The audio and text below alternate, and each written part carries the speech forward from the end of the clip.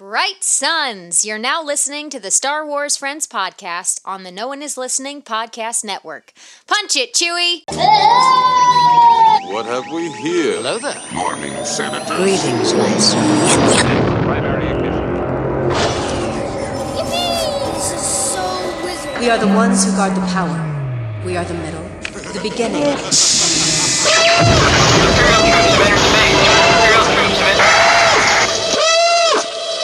I got a bad feeling about this. So who talks first? You talk first? I talk first.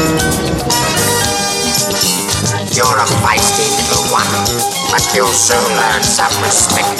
So, this is where the fun begins.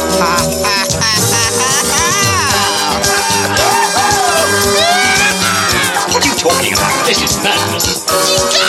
What did Lisa say? Understand that?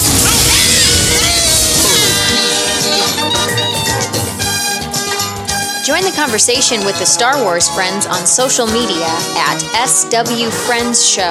That's at SW Friends Show on Twitter, Instagram, and Facebook. Email the Star Wars Friends at show@starwarsfriends.com if you have a comment or question you want us to read live on the show. Now, here are your hosts, the Star Wars Friends! Hey, what's happening, boys and girls of the internet world? My name is Christopher Marinin, and you are listening to the Star Wars Friends podcast on the No One Is Listening podcast network. And joining me are my very spicy Star Wars friends. This is Josh, and I just want to put it out there officially on the record, even though everyone's always known this. Sporty Spice was and will always be my favorite member of the Spice Girls. Wow. This is Justin, and there's a first time for everything, including our live cast that we did on Friday. That's right. This is Kyle, and I am so unprepared that I'm still looking things up on Google right now and almost missed that. I'm surprised no one went with a Who Wants to Be a Millionaire or some other type of game show reference for Deal or No our Deal? Deal or No Deal episode of the Clone Wars recap. I have Where is Howie Mandel in the notes, Chris. Oh, do you? Yes. Yeah, we got it. He should have made some type of cameo. You know, maybe there'll be a fanfic Howie Mandel Clone Wars mashup come out on YouTube this week. Would have been better than Horatio Sands. Oh boy. Horatio, our boy from Mandalorian. What was his character's name? Do you guys remember his character's name in that? Bear No. Grylls? No, I do not. No. It was so memorable. It was so memorable. We all remember so it. memorable. I mean, It was just one name, I think. he will go down in history as one of those like bizarre Star Wars cameo characters that once his vintage collection figure comes out, we're all going to buy it. It's just going to be one of those things like, oh yeah, this is so weird. We might as well just grab that fig. But Right. yeah. So hey everybody, thanks for joining us on the Star Wars Friends. As Justin mentioned in his intro, we did our live chat episode just a few days ago. We're going to talk about that in a little bit, but we really want to thank you for joining us. Hopefully you are safe. Hopefully your friends, family, everyone else is also safe and healthy. You're taking the proper precautions and doing what you can do to kind of get through this thing. We're here to spread the positivity best we can and just talk Star Wars for an hour with you. We want to just hang out and give everybody something positive to kind of sink their teeth into while we're all hunkering down or doing what we need to do to get through this. Obviously, if you, I've extended this on previous shows. If you guys want to reach out to us, you want to chat with us, you want to get your mind off things, feel free. You can hit us up at SW Friends Show on Facebook, Instagram, Twitter. You can email the show at starwarsfriends.com, and just let us know what's on your mind. This is the time to kind of really embrace community, really embrace your neighbors, your friends, anyone that we don't want people to feel lonely or isolated. I saw this really heartbreaking video of a couple that announced their pregnancy to their grandmother from a distance. And I just sat there and I'm like, dang, man, like that is just so brutal to see that happen. Now, obviously it was supposed to be a nice moment. It's supposed to be one of those cutesy social media videos. But my whole thing was like, yeah, man, like they can't even hug each other, and it's just real brutal. So we'll do what we can on the Star Wars Friends podcast to kind of just hang out with y'all and hopefully get your mind off some of what we're going through right now. I will say this. We are my wife and I are about 30 days out from our due date. And there are so many different hospital policies changing regularly. It used to be you could have 3 support people in there. I'm pretty sure it's 1. So it's just going to be me. And once you go in, you're in there. You're not allowed to like come and go. There's no visitors. There's nothing. So for the first, couple months of, our baby's life, there's not going to be anybody else in her life other than my wife and I and Riley. And that's it. So we have to do everything via FaceTime or pictures or videos, which is going to be really, really hard. Yeah. But at the same time, we're still really, really excited. Like we're not letting that get us down. We're not letting this thing beat us. We're going to be happy and we're going to be upbeat about it and we're going to get through it. And we're going to have a beautiful baby girl here in about 30 days or so. Oh yeah. Yeah. My best friends also, they're pregnant as well, right around the same time, that you're due, Justin. So they're going to go through the same things as well. Just this whole funky It's a little period. scary. Yeah. It's a little scary. There was one of our friends on our social media on Twitter, and forgive me, I would have to look up the name real quick. I don't want to get it wrong, but he mentioned on Friday he was getting married, and I went ahead and chimed in because, they had planned on a pretty large wedding, and it got stripped down to 4 guests, and they were still carrying on, and I wished them well. May the force be with them and all that good stuff. But it's definitely life changing. Everything right now is life changing. So the one thing that we can do is practice our physical distancing by hosting this podcast through Skype and kind of just get it out to everybody every week. And as I mentioned, we're coming up with new ways to get more content out to everybody. Obviously with the live chat, that was something that was brand new for us, but we had seen and been recommended by a lot of our friends to do a live chat. I was kind of nervous. I didn't know what to expect. For sure. We're not video people. We do a podcast, we do an audio podcast. And I will tell you that experience doing the live chat this past Friday was absolutely incredible. It was so much fun. And thank you, Maggie, for jumping on too. Yeah. She was on. It was great having her on there. Yeah, our Star Wars friend Maggie Lovett at Maggie. Happy of the belated town. birthday. She just had a birthday. Yeah. That's right. We had so much interaction in the chat. And that to me was the best part, was just seeing everyone just flood our chat for the whole 2+ hours that we were on there, hitting us with questions, making us laugh, calling us out. I was dancing half the time and people were like, what's he, it was really cool. We gave away a lot of prizes. And it was so fun that we immediately decided that we want to do it again. So be on the lookout for our live chat on our YouTube channel. You can search for the Star Wars Friends podcast on YouTube. We'll also be posting links on our social media throughout the week. I'm going to put up probably a graphic here on Monday or Tuesday to promote it, but we'll be doing a live chat. We want you to hang out with us. It's going to be Saturday night. I'm guessing start time between 8 or 9 p.m. We'll figure that out as we get closer. Just keep a lookout at SW Friends Show. We'll get those advertisements out. But we want you to participate. We're going to give away more prizes. I'm going to ask everybody really hard questions and make them sweat. That was a lot of fun. And we're going to come up with new games maybe. Some people's questions were harder than others. I will tell you. Fucking holiday special. Did you get targeted, Josh? No. Yeah. No, I think we all did. You won, Josh. Everyone else had questions just from the movies and the TV shows, and you slipped me a holiday special question. That was a 10-pointer. That is a movie. That was a movie, and it was a 10-pointer, and it was Boba Fett. So it was tailor-made for you. Maggie's 10-point question was, do you want to buy some death sticks? Who said it? Who said it and when? You get points for knowing what movie it's from. Yeah, she got 5 points. you wanna buy some death but you know what's great about... So listen, that was a tough question for Maggie. I'm disgruntled. Because Maggie didn't know his name. She only knew the movie. So she only got 5 points. Go back home and rethink my life. Yesterday, he gave me some obscure bullcrap from a Ewoks movie sequel or something. I didn't know it either. Yeah, which actually it was fun. Someone in the chat got that answer right. I'd have to remember what the quote was off the top of my head, but he ended up Googled. I don't believe it. Maybe gets a t-shirt out of it. But yeah, we're definitely going to play more games. We would encourage everyone to join us this upcoming Saturday. I don't even know what day that is. Is that April? Let me take a look at my old calendar here. That is going to be April 4th. So we're going to be live chatting April 4th on our YouTube channel. Make sure you subscribe. It is also WrestleMania. So if you're into Star Wars and wrestling, maybe you can stream both. But we're definitely going to be talking the Star Wars on Saturday night. So. And I just want to say it's worth noting that YouTube does save them. So if you miss out on anything live, you can go back and experience the fun.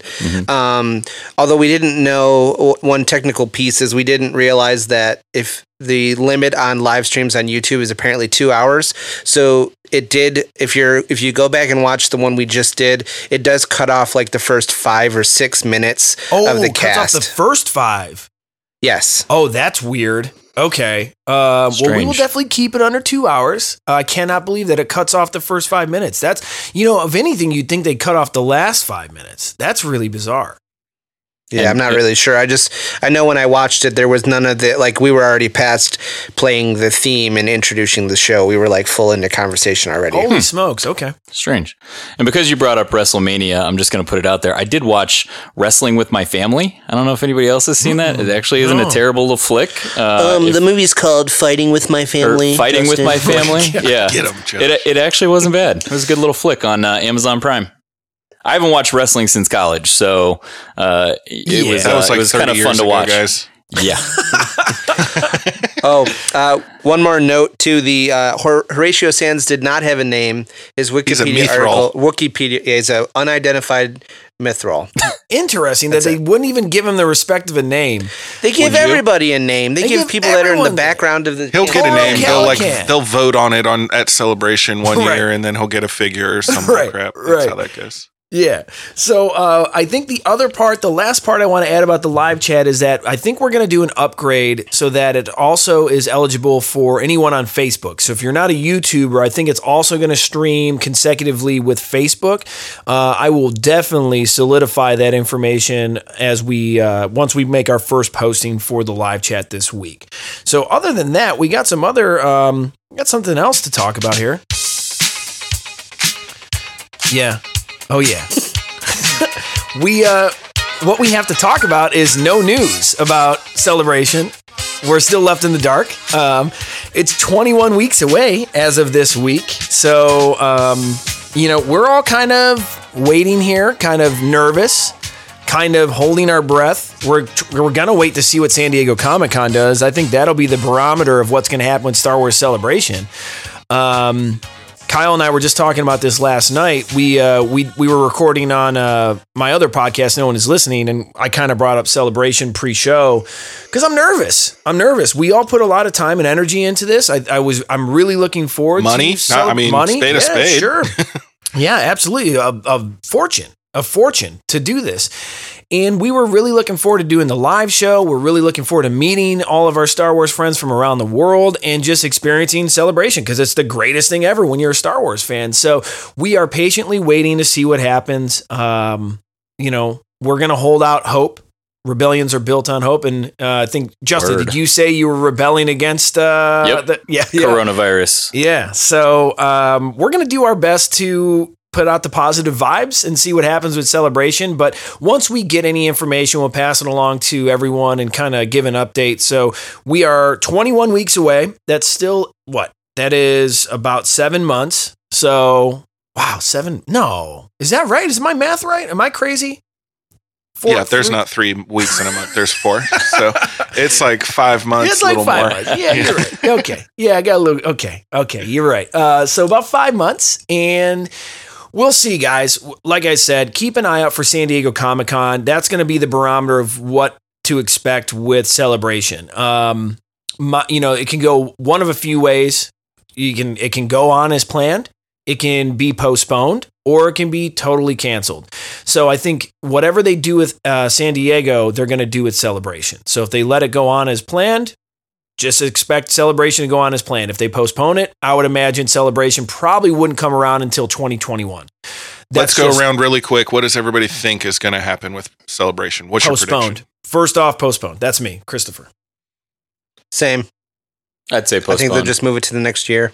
I'm hoping it goes on time, but I would say postponed, not canceled. I think there is almost no chance it'll go on time. I don't think they'll refund people either. So I think they'll either delay it a year or 6 months or something. That's my guess. Yeah, I'm thinking springtime 2021. Give everyone enough time to get their travel accommodations, all the guests rebooked, all their travel plans set up nicely.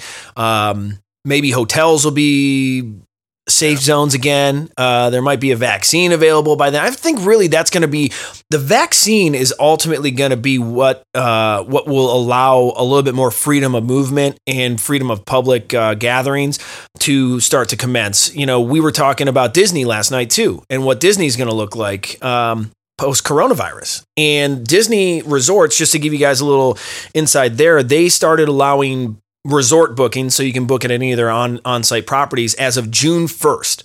So you're not allowed to book until June 1st. Oh my goodness.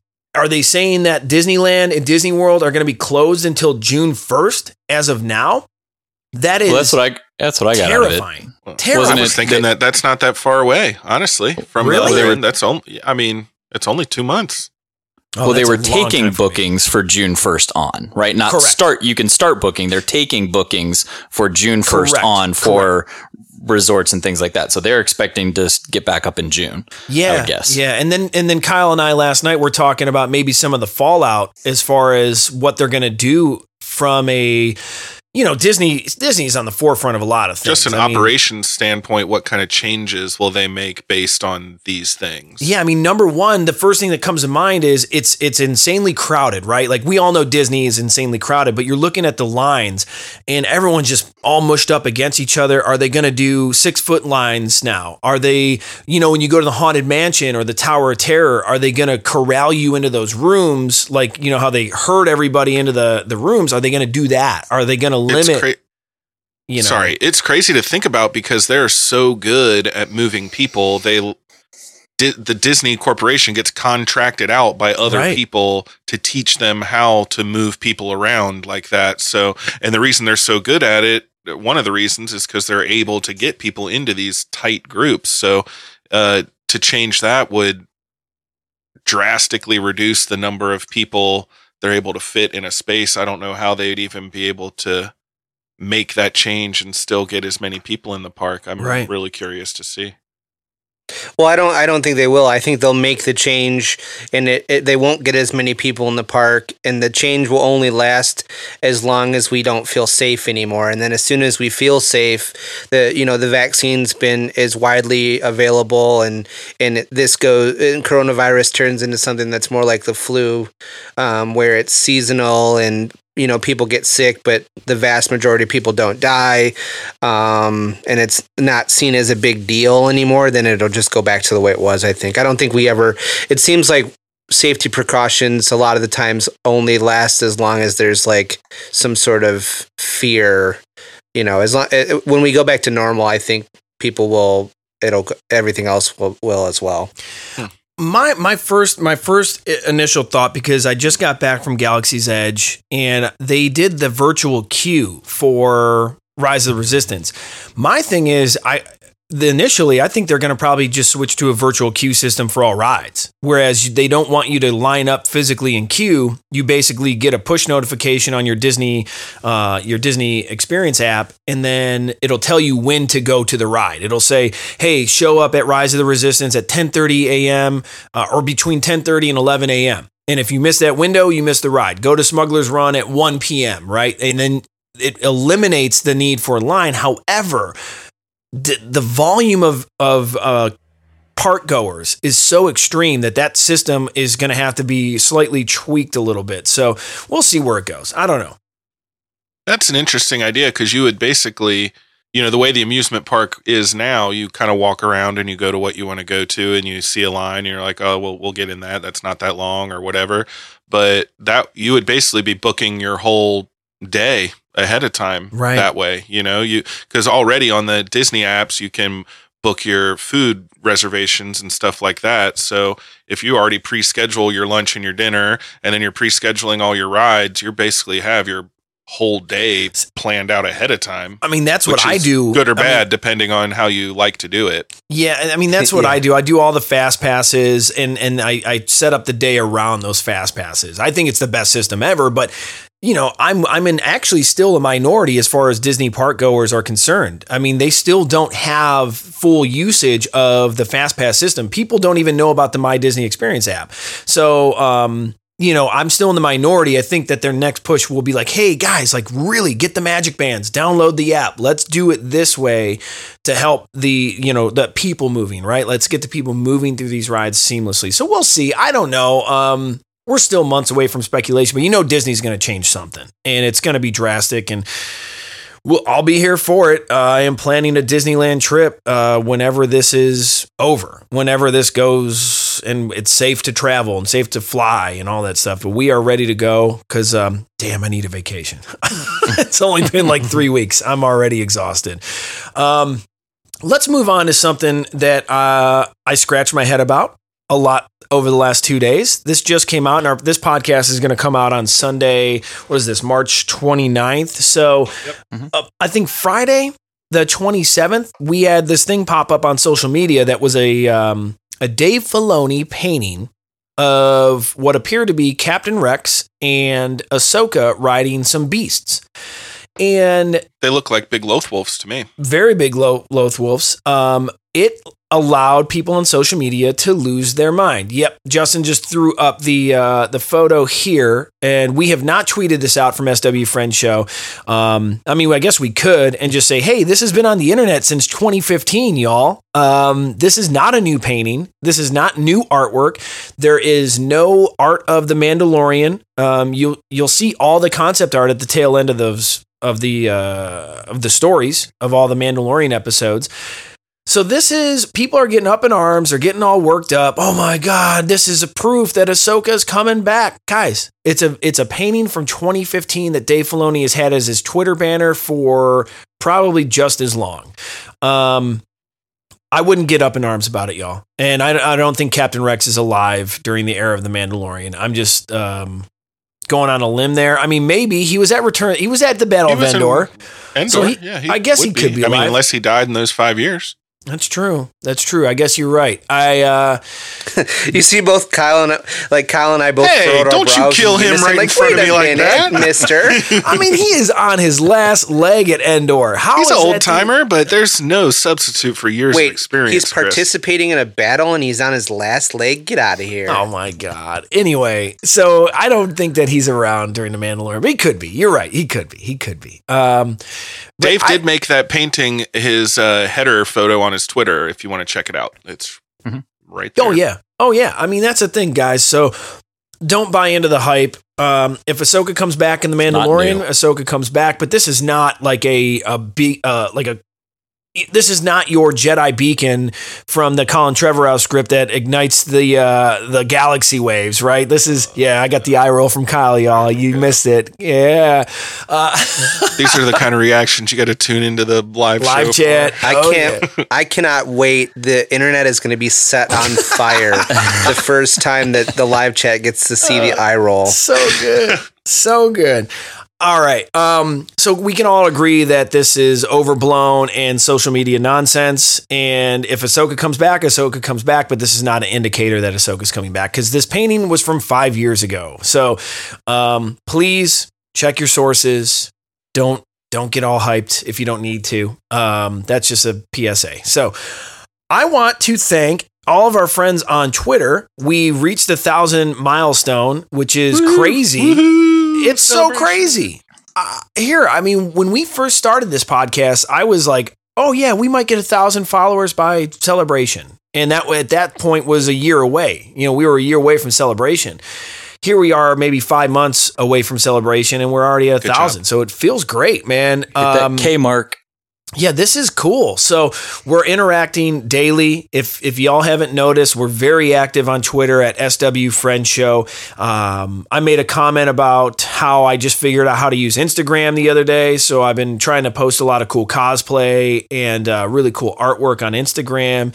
And I think it posts to Facebook. I don't have a Facebook, so I'm assuming Justin is our Facebook moderator.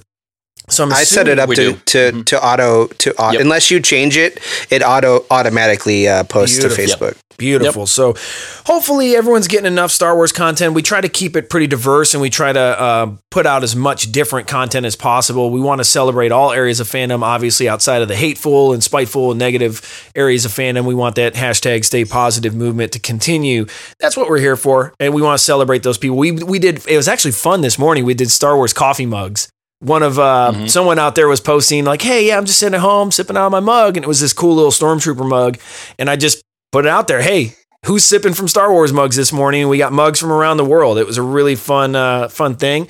And then, of course, we did the Hello There Challenge. Hashtag Hello There Challenge, where we got people checked in from all over the world that hit us with Obi-Wan Kenobi GIFs. So that was super cool. I think we hit over 100. I think we're probably over 100 at this point. So that was very fun. I threw a Deadpool one in there. I saw that Deadpool one. We had check-ins from... We had a German hello there. New Zealand. Yeah. We had all across the States. We had in Ireland. We had... I think one from France. I'd have to go back and scroll through, but we definitely had international. No, we had the UK too. Yeah, definitely had the UK. So that was pretty cool. So hashtag Hello There Challenge. Go ahead if you're listening. You haven't added your Obi-Wan Kenobi GIF. Go ahead and do that there. And it's okay to call it a GIF too. Whatever. It's fine with us either way. Hard G, man. Hard G.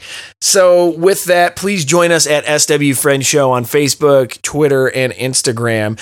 Last week's Rafa Around the Edges show, we were celebrating the makers because the other fallout of this coronavirus is also the economic fallout. And we support our makers. You know that the Star Wars Friends are huge proponents of pin makers, cosplayers, custom figs, artwork, you name it. If you're a maker, we celebrate you because we're actually customers of yours.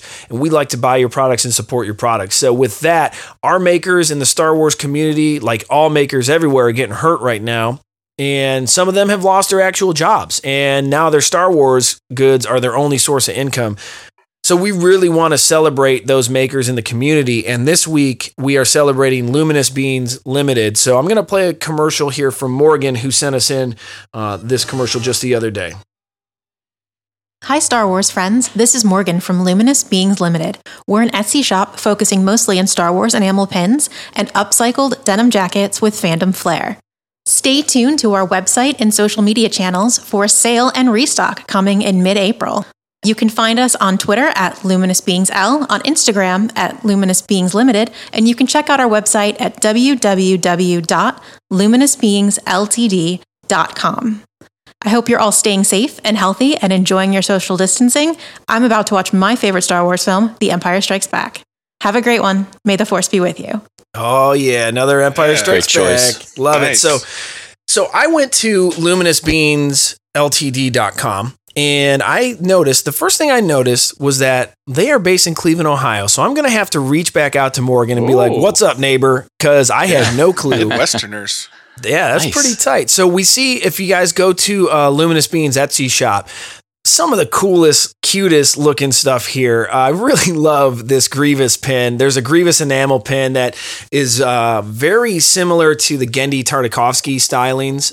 Very fun. And then you got this Hot Kallus, which is, of course, dude, Hot Kallus is one of my favorite weird Star Wars things, where he came back in season 4 and he had the little, like, his little hair swoop and all this stuff, cleaned up, wearing the Resistance gear. Hey, man, he got out of the Imperial command. They didn't have those tight restrictions on his hairdo anymore. Right. He's just chilling, living his best life on Yavin 4. Like and the mutton chops. Oh, yeah, the big mutton chops.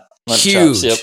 And then they have this very cute Chewbacca enamel pin that's just, these are all great. And then what's really cool is the denim jackets that Luminous Being does. So they have denim jackets and denim vests, and they have Star Wars patterns sewn into them. And it's really cool because they're even sewn into the collars on some of them. And they're just very fun, very interesting, very unique products. And we definitely want to support our friends over at Luminous Beings. So please add them on the social media channels and give them some business. Give them that Grievous pin is That's solid. I like that pin. That's very cool. So thank you, Morgan from Luminous Beans. We also want to give a shout out to our makers that were on our last show at Spice Tag. Spice Tag makes those really cool Carillion blood stripe sweatpants, among 1,000 other things. And then Fulcrum Dawn, of course, our very good friends over at Fulcrum Dawn, make some of the most killer pins you'll ever see. Stickers, patches, and then the patches are great. And then, of course, the one who started it all was at Rebel Art Empire. So check them all out. We really want to get the word out about our makers in the Star Wars community. All right, lastly here, we're all collectors, and we talked about it on the live chat. I have a love-hate relationship with Hasbro. That's no surprise here on the Star Wars Friends show.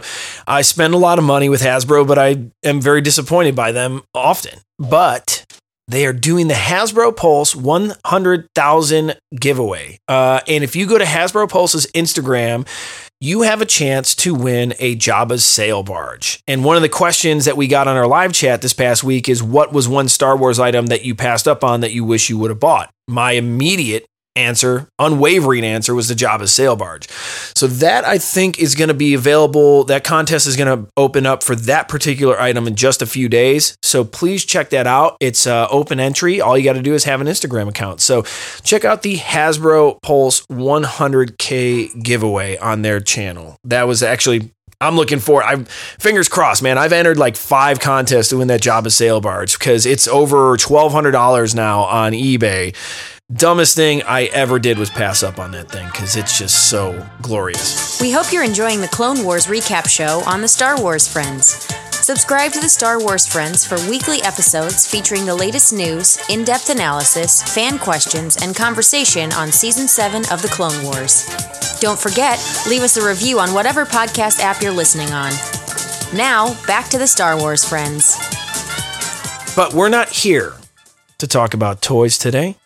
We're here to talk about the Spice Girls in, of course, this week's episode of the Clone Wars recap.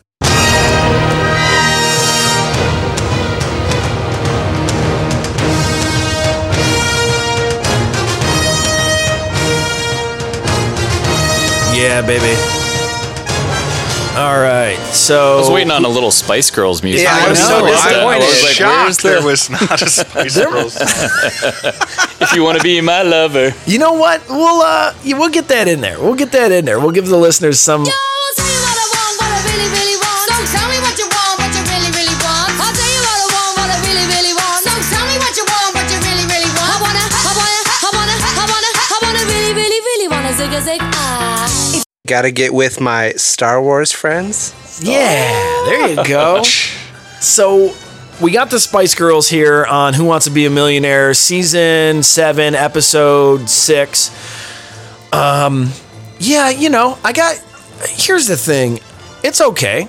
We talked about this pre-show. It's okay. I don't know. There were some things in this episode that I liked a lot better than last week's episode. But I still am, my initial takeaway is I'm happy Ahsoka's here. I'm disappointed in Trace and Rafa. And with Kyle joining us now, Kyle was absent from the first Ahsoka show recap. So I want to get Kyle's input because, like me, is a diehard Ahsoka fan, Ashley Eckstein fan. And I want to kind of hear what you have to say, Kyle, where we're at so far, 2 episodes into this Ahsoka arc. Before we really start breaking down the episode, like, how do you feel so far with where we're at getting 2 episodes in the Season 7 with Ahsoka? I think I'm probably a little more sympathetic towards it than you are. I think Ahsoka aesthetically looks amazing. Mm-hmm. Yes. I'll agree with that. Facial features, her costume, and I really like how they did. She usually wears like a headpiece that's sort of like a crown that breaks up where her hairline would be, basically. But she has on this leather piece that goes over her head back to behind her, I guess, which is really cool. I think it looks good. It looks, she's got like that mechanic look going on, which I think is really good.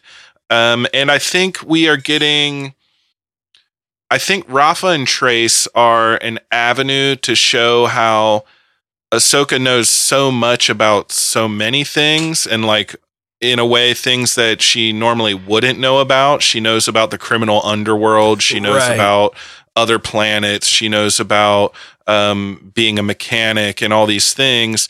But then she also doesn't know other things. She doesn't know about these personal relationships and the economics of dealing with everyday life in the underworld, because she's never really done that. And I think they're this avenue for her to kind of bridge that gap between Clone Wars Ahsoka and who we know she becomes, to be this worldly, extremely capable, extremely confident person. And not that Clone Wars Ahsoka isn't confident, because she is, but up till now she's always had Obi-Wan and Yoda and Anakin, of course, to kind of fall back on. So there was never that pressure. And I think we're seeing her grow up and become that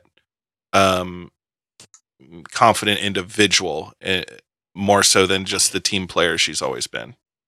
So I mean, I will tell you, aesthetically, this is a very good look. Ahsoka's got a very good look going on, and the animation, of course, is still world class. I think the animation in these last 2 episodes is among the best animation we've seen so far this season. I think, so the bright spots there, that is still fantastic. The animation, the world building, all that is just top notch, first class. How do you feel about Ahsoka's interplay with these other 2 characters? Are you, and I'm not just speaking about this particular episode, just over the last 2 episodes, are you finding yourself maybe frustrated that she's not giving enough of her worldliness, of her Jedi wisdom, are you frustrated by the fact that she's still trying to like play to these bumbling, lower level criminals, or where are you at on that? Well, I think that's kind of what I was getting at, is I think she's not there yet. And maybe through this arc and the next one, where she's actually going to lead her own battalion, we'll see her get there. But it's never been her position up to this point. And it's hard because we've already seen Rebels and we know who she becomes. But at this point in Clone Wars, she's never been that person that had to make the final decision or say, this is the way. I know this. I know better than you. You have to listen to me, even though you don't understand or you don't agree or whatever. And I don't think she has that self-confidence to do that yet. And like I said, I think we're going to see these things happen where she knew they shouldn't have done this. She knew they shouldn't have done that. She knew we shouldn't have worked with those people. And she kind of like just suggested it rather than putting her foot down or making it happen. Right. And things aren't working out, as we can see at the end of this episode. So I think she's learning, when I know, through the Force, through my experience, through my intuition, through whatever reason, I just need to do what I know is the right thing to keep myself safe, or to do what's right or whatever. So I think we're seeing her learn that. I think it would have been a little unbelievable for her to go straight from Padawan to, I'm going to tell all these strangers how it is. Right. Fair point. Can I just say the number of times that I have been like medium to low on something, and then Kyle explains his inner headcanon on it, and then I'm like, oh, I like that now. Like, well, there you go. I didn't think about it as intuitively as you did, and now I'm like, oh, okay, I get it. Yeah, like I love it. Like. And that's why we need Kyle on the show. I mean, that's the perspective we needed, because last week was just like, oh yeah, this dialogue blows. Like, we were kind of just like getting through and going through the motions. But yeah, Kyle, you do add that essence, and that's why you are a resident Clone Wars Jedi master. So with that, let's break down the show, Kyle. What type of insight do you have for us? What did you observe from the show? What are some of the backstories here? Well, like I've done with the other episodes, I'll just run through who made it real quick. This, like Chris said, this is season 7, episode 6, Deal No Deal. The writers were Dave Filoni and Charles Murray.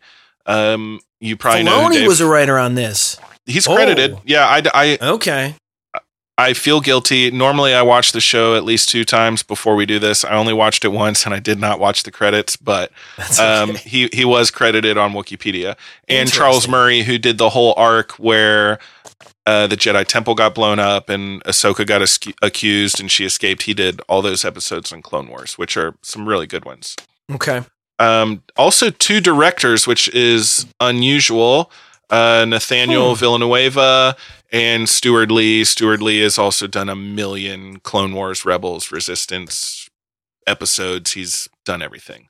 So that's an interesting side note that I now that you said that, it leads me to a quick point, and we talked about this a little bit pre-show with the 2 directors. Do you guys think that the reason why there are 2 directors is because when we know that they were writing this arc before Clone Wars was canceled, but then Solo, the Star Wars movie, came out with the version of Kessel that we all come to know now, which was put into this. Do you think that they kind of fit this in as far as like, hey, now this is the vision of Kessel, so they brought in the second director to kind of just do that stuff and kind of put that into this show? I mean, I'm just kind of, thinking out loud, but that's kind of interesting. I don't know. I'm really familiar with Stuart Lee. I don't know much about Nathaniel Villanueva, and he didn't have a long list of Star Wars credits, so I'm not sure what else he's done, really. I assumed, just for no reason other than I assumed, that they split it up into like an art visual side and maybe like a actor side or something like that, and split up the directing duties. But I truly don't know why there's 2. I think this is the first one of season 7 that we've seen that had 2. I just wonder if when this was originally written, if they had done concept art or some type of artwork of Kessel prior which Stuart Lee very well could have been involved in at that time. I have to go look back through my Clone Wars art of book to see if there's any hints on that, because and Josh, you can correct me if I'm wrong, because you're the other expanded universe guru. I don't remember any description of Kessel ever being written out anywhere prior to Solo Star Wars story. So there's definitely there is. I'll come back with that in a bit. Thank you. All right, Kyle, there was a novel I read. I can't remember which one that actually took place like with the Spice Mines being part of it. They actually went there. Okay. Yeah. Well, there was a Han Solo book that he went back to Kessel, but I didn't believe that there was a description. I think it was just more of a talking point. But Josh, go ahead and investigate. Kyle, go ahead. Sorry for railroading you. Oh, it's okay. We're set in 19 before the Battle of Yavin, and it takes place on Coruscant, where they start. Obviously, they're in the underworld on 1313, and then they go to Kessel and Obadiah. Kessel, like we were just talking about, is where they have the Spice Mines, and we get to see it in the Solo movie, and we see it here, and we don't see it a ton of other times. We hear about it a lot, and getting sent to the Spice Mines of Kessel is a threat to people, which is apparently one of the worst punishments that can happen to somebody. What about the pits of Grick, as referenced in The Rise of Skywalker by Finn? Sounds bad, I guess. Okay, I don't know. Yeah, because I don't know anything about the pits of Grick, but I don't either. Good. We also go to Obadiah, which is the homeworld of the Pike Syndicate.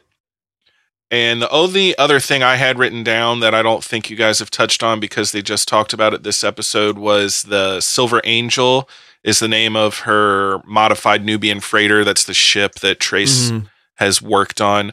I thought when it was flying away and we saw the afterburners from behind that it looked a lot like the Ghost. A little bit. The Ghost is a Corellian freighter, but they looked similar to me from behind.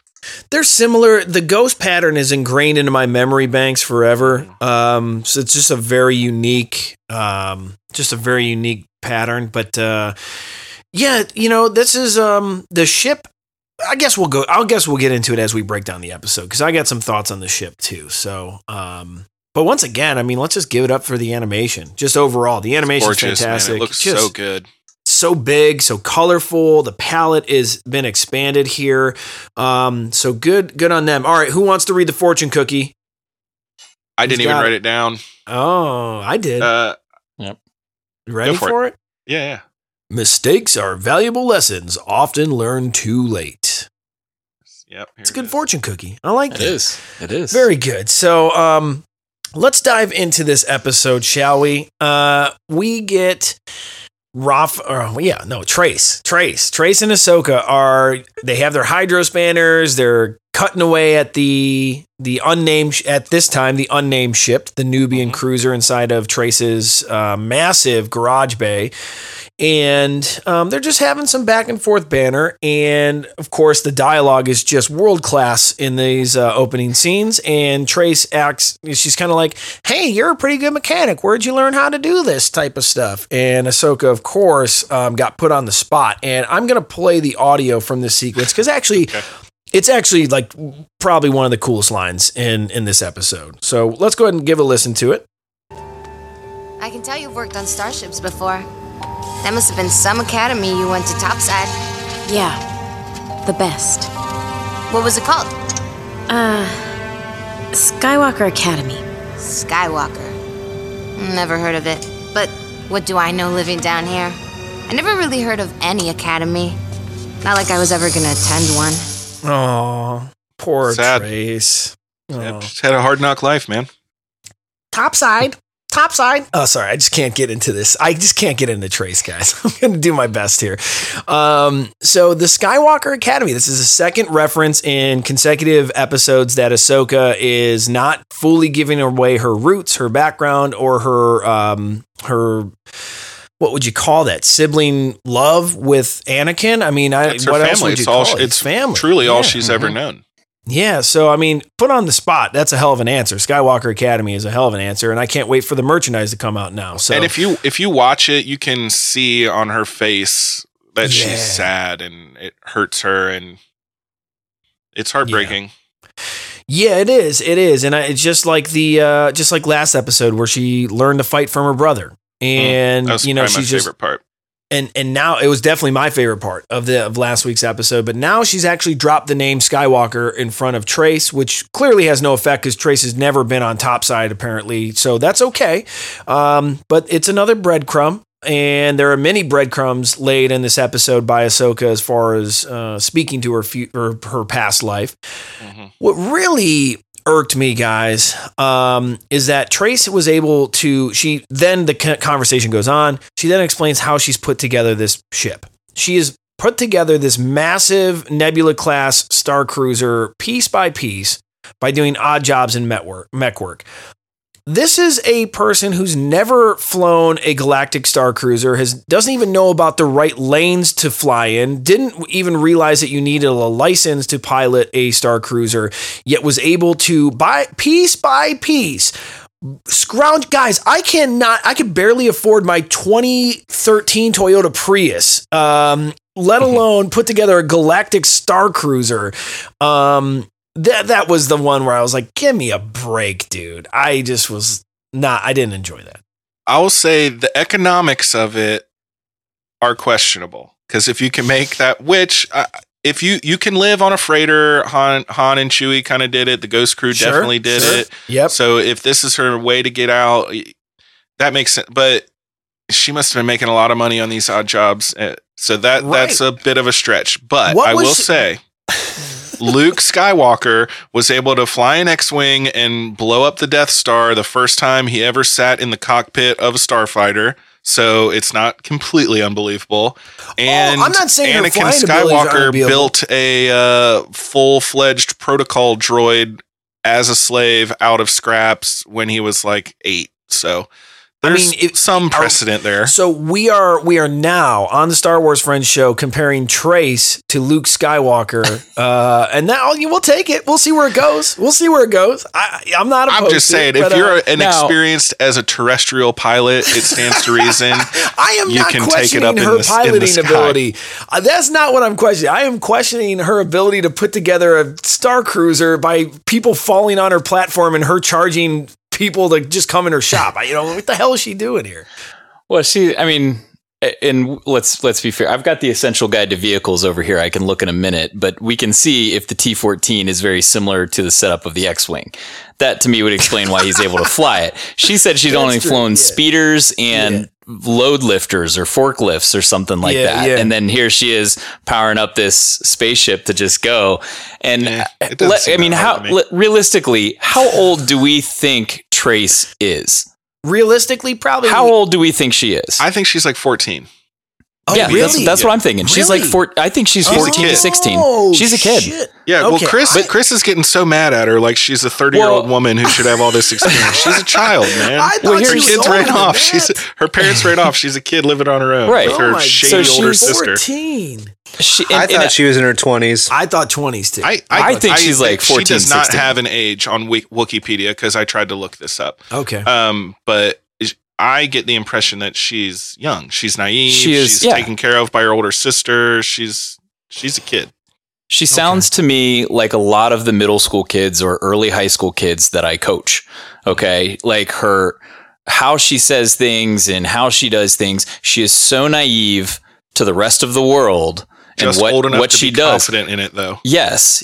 Like she knows everything, and she's confident in what she can do, but that's all like she's confident in her skills and what she's doing there and thinks it's going to transfer over. But I think I'm on the same page with Kyle here. I think she's like 14, 16 years old. Wild to me. Okay. Well, they definitely need to tone down the illustration because I thought that she was easily in her 20s. But hey, I mean, weirder things have happened, like the fact that okay, let me pause for a moment here. Mind you, okay, I had the same qualms with the last episode, the first 10 minutes of the last episode, just like I had the same qualms with the first 10 minutes of this episode. Then it goes on and it does its thing, and it's actually, in my opinion, an enjoyable episode. So we go from this like weird, I do odd jobs to build this giant star cruiser. I'm going to call it the Silver Angel. And then Ahsoka has this like weird reaction that I wouldn't expect from a Jedi and was kind of like, that Silver Angel? It is kind of terrible. It is kind of a bad name. I didn't get why it was so much worse than anything else. The Razor Crest or the Millennium Falcon or the Silver Angel. Like, I don't know why it's any different. People name their boats like Caribbean Queen and like Party Master or whatever. Like, apparently it's bad though, because everybody agreed it's pretty bad. I don't know why. It's like, dude, bad.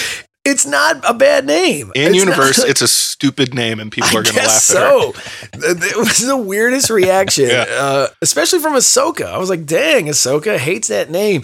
But all right. Maybe it's because it's just like a crappy ship, and it's not a Silver Angel. It's that's true. Like a rusty demon or something. I don't know. They did do a really good job though of highlighting the ship when it pulls out of the hangar bay though. Like that overhead shot as it's coming out and it floats up with the music. That was done very, very well. So I did appreciate that. Yeah. So we get the name Silver Angel. Then there was that little joke bit about how Trace called Ahsoka's speeder bike trash, yada, yada, yada. All right. And then all of a sudden, my least favorite Star Wars character maybe of all time, Rafa, comes in with her wild hand gesturing, her Maury Povich daytime talk show attitude. I'm just like all over. I'm so done with Rafa. I can't deal with Rafa. But I understand her purpose in the show. I understand Rafa's purpose in the show. And I still, to this day, feel that Rafa's going to get a hero's ending and we're all going to like Rafa at the end of this. If you like Rafa now, that's fine. I mean, that's cool. It's a character that I just can't get behind in any way, shape, or form. I like her hair. Hair's cool. I like her hairstyle. The Wookiee coat I can do without the Wookiee coat, but I'm also an animal rights guy. We'll get to talk about Joe Exotic later on. But anyways, I think it's funny that she's not doing a voice. That's just the actress's voice. That's just her voice. And the mannerisms of the animated character are similar to that actress's mannerisms in Orange is the New Black. Like they're I've never like seen almost the same character. It's really funny to me. Okay, so I've never seen Orange is the New Black, and we talked about that actress being on that show last week, and I haven't gone back to watch, but that would make sense, Kyle, because the hand movements are like, what is going on? This is so unnatural animated. for Star Wars. She's Latina. She's like getting after it. It's you know wild. What I mean? She did that one thing where she held her finger up to Ahsoka to quiet Ahsoka, and I was like, what? This is way too real world. It got a little too intense at one time, but so basically, Rafa's back on the scene, just drops in on the hangar bay and is like, yo, dude, like, had this mission and sorry, it fell through. I need you to pilot this mission for me. Thanks. You're my younger sister and you're just going to do whatever I say. And then you get this push-pull dynamic between Rafa and Ahsoka because Ahsoka's the good angel and Rafa's the bad angel and Trace is the silver angel. So you got all these different elements happening here. But of course, within just a few moments of dialogue, right? They're already walking up the ramp to go on this mission. Now, tell me, did anyone on this show today think that ship was worthy of the stars by this moment in the show? With all the dialogue, all the talk about getting sparkers and parts and... dude, what? It's ready to just go on this mission? Did anyone think that it was ready to go? But she didn't give us any indication that it wasn't ready to fly. She just said she was putting it together, so she may have only needed a few more parts. We don't know that. She didn't give us any indication of that. But the fact that she knows what to do and she gets in there to just power it up and go was kind of, dude. Yeah.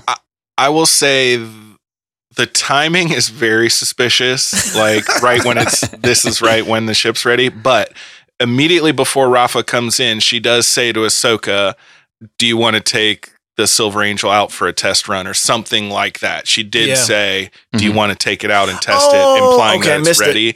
Totally missed it. Take that, Chris. Yeah, I did. Put that in your pipe and smoke it. It was ready. I don't know how it got ready at exactly the right time, or it just sat there ready and she never tried to fly it, but it's interesting. Yeah, I don't know. When I watched it, I was like, this is too unreal. Like, I'd never thought that ship was ready to fly. It was a quick line of dialogue, basically just to explain it's ready to leave. Let's leave. Touche. I think is the whole thing. Touche. Hey, this is Dominic Pace, who played Gekko the Bounty Hunter from The Mandalorian. Happy to be your Star Wars friend. You're listening to the Star Wars Friends Show.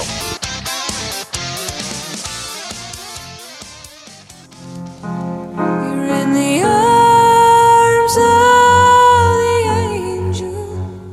May you find some comfort here. Hi, I'm Kyle. Will you be an angel for a helpless Baby Yoda? Every day, Baby Yoda is chased by bounty hunters and abused by scout troopers, and he's crying out for help. Please click the subscribe button on your screen and join the Star Wars Friends with a monthly gift right now. For only 60 calamari flan a month, you'll help rescue Baby Yoda from their abusers and provide food, shelter, Jedi training, and Beskar armor. Subscribe now and follow us on Twitter in the next 30 minutes to receive this tweet with a gif of Baby Yoda, who's been given a second chance thanks to you.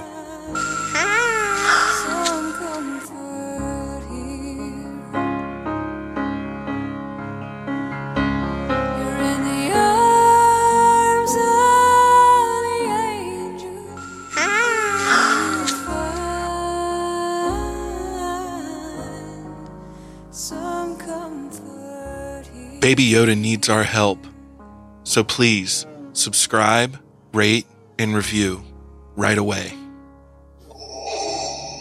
This is Darth Vader, Dark Lord of the Sith, and you are listening to the Star Wars Friends Show. Do not underestimate the power of this podcast. Hey everybody, this is Ro from the Scare of Scuttlebutt podcast, and you're listening to the Star Wars Friends podcast. Don't forget, deploy the garrison. We hope you're enjoying the Clone Wars recap show on the Star Wars Friends. Subscribe to the Star Wars Friends for weekly episodes featuring the latest news, in-depth analysis, fan questions, and conversation on Season 7 of the Clone Wars. Don't forget, leave us a review on whatever podcast app you're listening on. Now, back to the Star Wars Friends. All right, so there was also that weird line that Rafa, she stopped Ahsoka on the ramp prior to boarding the Silver Angel and was like, did you ever think that you... And I wanted to pull the audio from this. I just missed it on my notes. But she goes, you ever think that you're the trouble? Like looking at Ahsoka, and it's like, maybe in your small criminal syndicate, Ahsoka is the trouble because she's trying to moderate the peace. She's trying to keep things on the up and up, not be shady and deal with Pinto beans or any of these like low-level gangsters. And maybe Ahsoka is looking out for Trace's best interest because, I mean, Trace is a child, teenager. We're all agreeing on that now. So Ahsoka's just trying to look out for her. Rafa's just a shady character, man. Like, you're the trouble, Rafa. That's what I wanted to yell at my Disney Plus subscription. I wanted just to yell at the screen at Rafa because Rafa's a villain. So up to this point. But what are your guys' thoughts about that line? I believe it. because I think their parents left and they've been on their own and they live in this rough area and they're skeptical. And Rafa says to her, you show up out of nowhere and suddenly you and my sister are inseparable. She just doesn't trust her. And yes, Rafa is shady and she's not to be trusted, but she says, what are you after? She has reason to be skeptical. I think her life experience has led her to this position where she's not going to let some stranger just walk in and say, hey, I'm the nice guy, you can trust me, and believe her at face value. Yeah, and I think another thing to remember too is that I think Rafa is more capable than these couple episodes have shown us. It seems like their parents have been gone for a while, and even though she does do some shady things, she, she's obviously is taking on that parenting role with her much younger sister. And she another little Easter egg thing that kind of points to her capability is that she says she won the laundromat through gambling, and the laundromat's Aurebesh says, I wonder if it was Sabak. Calrissian Landromat. So there's a Excuse me? Aurebesh in the laundromat on the sign in the first episode says Calrissian Landromat. Oh my! And so there's a goodness. chance that she won the laundromat from Lando in a card game. He's got his hands everywhere, that true. guy. It's just interesting to see both of their takes on Ahsoka, because Trace, from the moment Ahsoka landed on the platform, she was pretty open and trusting of Ahsoka and let her in and kind of helped her. And there's Rafa, who's very on guard with Ahsoka because she doesn't want her sister to get hurt. She doesn't want anything to happen to what they have going on in their sister relationship. So I think it's very interesting to see their take on Ahsoka from two different perspectives. But they said they left the mech bay to Trace says their parents left them the mech bay when they left, right? But then Rafa later on, when she's asking Ahsoka, what are you after? Are you after her mech bay, her ship? She refers to it as hers. She didn't refer to it as ours. She referred to it as hers. Yeah. So I think Rafa, in her sisterly sense, tries to keep the mech bay and Trace and the ship and those things very separate from anything that she does to kind of shield her sister or protect her sister. Okay. Even though she drags her in on some of that shadiness, she doesn't open the door all the way to say, this is what we're really doing this for. She just says, hey, I need you to fix these droids, or hey, I need you to do this. So it's interesting when she says, when Trace says I had to do these odd jobs to make money, right? To get enough credits to buy it piece by piece and build it. Some of those jobs that maybe she felt were good jobs or with good intentions that she was making money on were fed to her probably from Rafa that maybe had ill intentions on the back end that she never knew about. Probably made her some more money too, if that's the case, which could explain how she made the ship. Well, the protecting thing makes sense too, because she's going on this really dangerous mission and wasn't initially going to take her sister too. That's true. That is true. Yeah. And just the nature of the people, the environment she lives in. If you are constantly associating with shady people, criminals, backstabbers, then you expect people to be shady criminal backstabbers. That's true. The world she lives in. And that's kind of why I put Rafa in that younger, or that Trace in that younger age group, because when she said, I went to get a pilot in a ship and they backed out of the deal, right? Trace was very upset. She's like, oh my God, I can't believe you wouldn't ask me to be the pilot and use the ship and blah, blah, blah. That's her self-confidence as like a teenage, even though she knows she doesn't have a license. She knows she doesn't fly it very well. She left the air brakes on, apparently, when they went into light speed. So she doesn't even know how to fly the thing. But she's offended because Rafa doesn't ask her to fly the ship. That's her naivete with, hey, I don't know the broader scope of the world. Like, why would you go ask somebody else to do this when you could have asked me? Right. And Rafa knows that. She knows she's inexperienced. So, okay. So there's I see what you guys are saying. And, here's the thing. So Rafa puts them on this mission, and Rafa doesn't even explain what the mission is. Just like, yo, dude, we got to go do this thing. And all of a sudden everyone's bought in. Ahsoka's just there because what else is she going to do?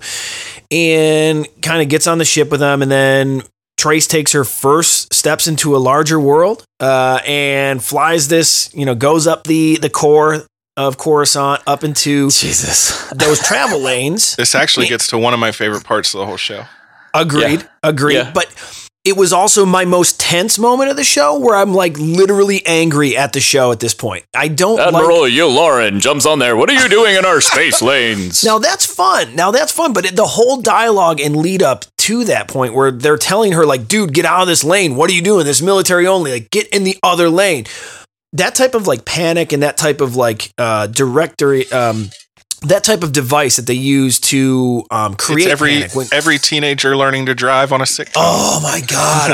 I was like so upset. I was like, just take listen the e-brake to them. off. And just, and then they're trying to, they're hailing us. But of course we get into, there is a excuse me. I'm kind of blanking out. I'm trying to load up the sound here because I do have sound from this scene. They're going She's like, don't into do anything that makes us look suspicious. We're flying higher. What do I do? They're trying to hail Fly us. casual. She's basically flying right at, yeah, exactly.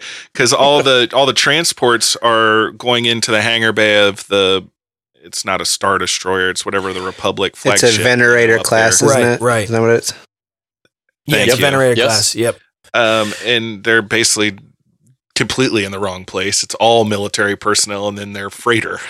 Right. And it's not hard to like just find the civilian transport lane. I mean, it's up in the sky. You just turn the ship over a little bit. But anyways, they're already too deep. They're right next to that Venerator class ship. And of course, we have one of our friends on the bridge of the ship with Admiral Yularen. And there's this really pivotal scene where Ahsoka and Anakin sense each other. So let's go ahead and listen to that audio. Okay, there we go.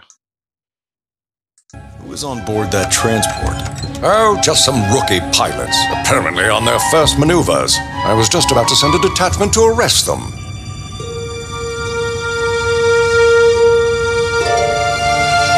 There's the magic. Sound cue.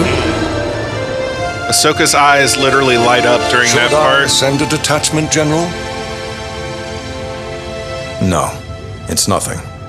Damn. Ice cold veins of love.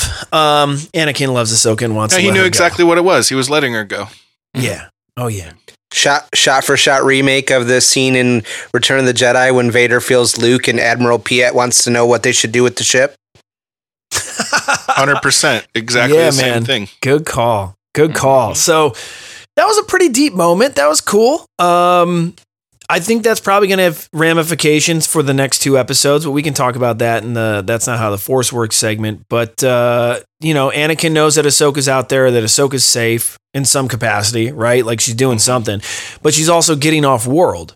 So maybe Anakin thought that this was her chance to escape Coruscant and go live among the stars. I don't know. That's probably terrifying for him.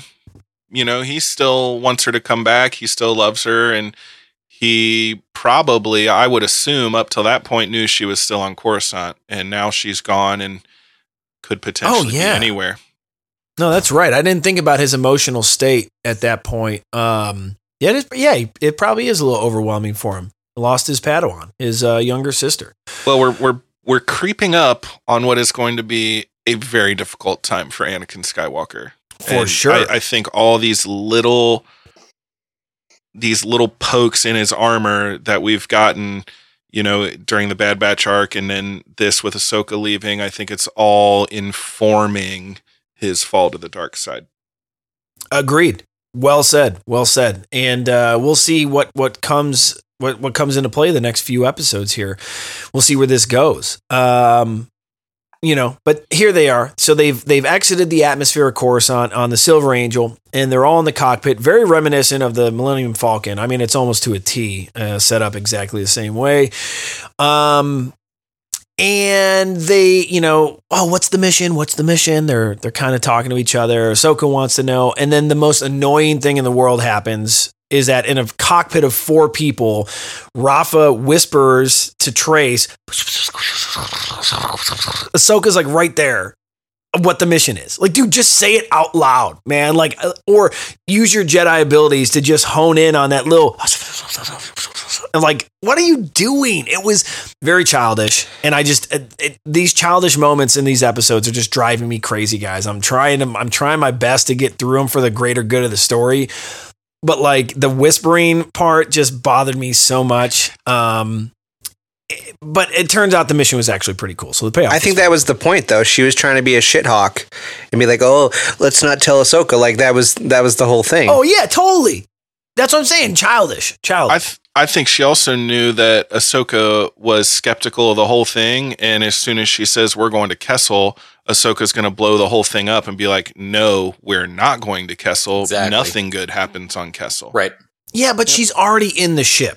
She's already a captive prisoner on this ship. What are they going to do? She's going to jump out in space because she doesn't like, so she's already part of the crew. Well, she could she could explain to Trace why this is a bad idea, because Trace is young and naive and easily manipulated by her bigger sister, who she trusts.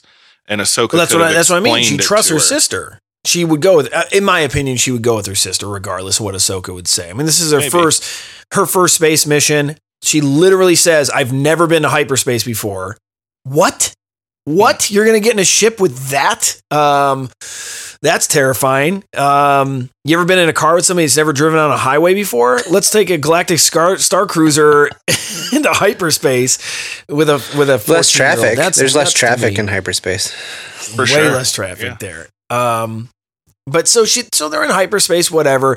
Do they find out that they are at Kessel, or did they explain while they were in hyperspace they were going to Kessel, or just when they came out of hyperspace we saw that little tunnel with the guiding beacons? Was that how the dead giveaway was? I'm trying to remember. I think that when was they it. come out of hyperspace, they see the beacons, and Ahsoka says, "Kessel, you're taking us to Kessel." She is not happy. She immediately knew where they were, but not before that. No, and that's it was actually really cool to see that shot.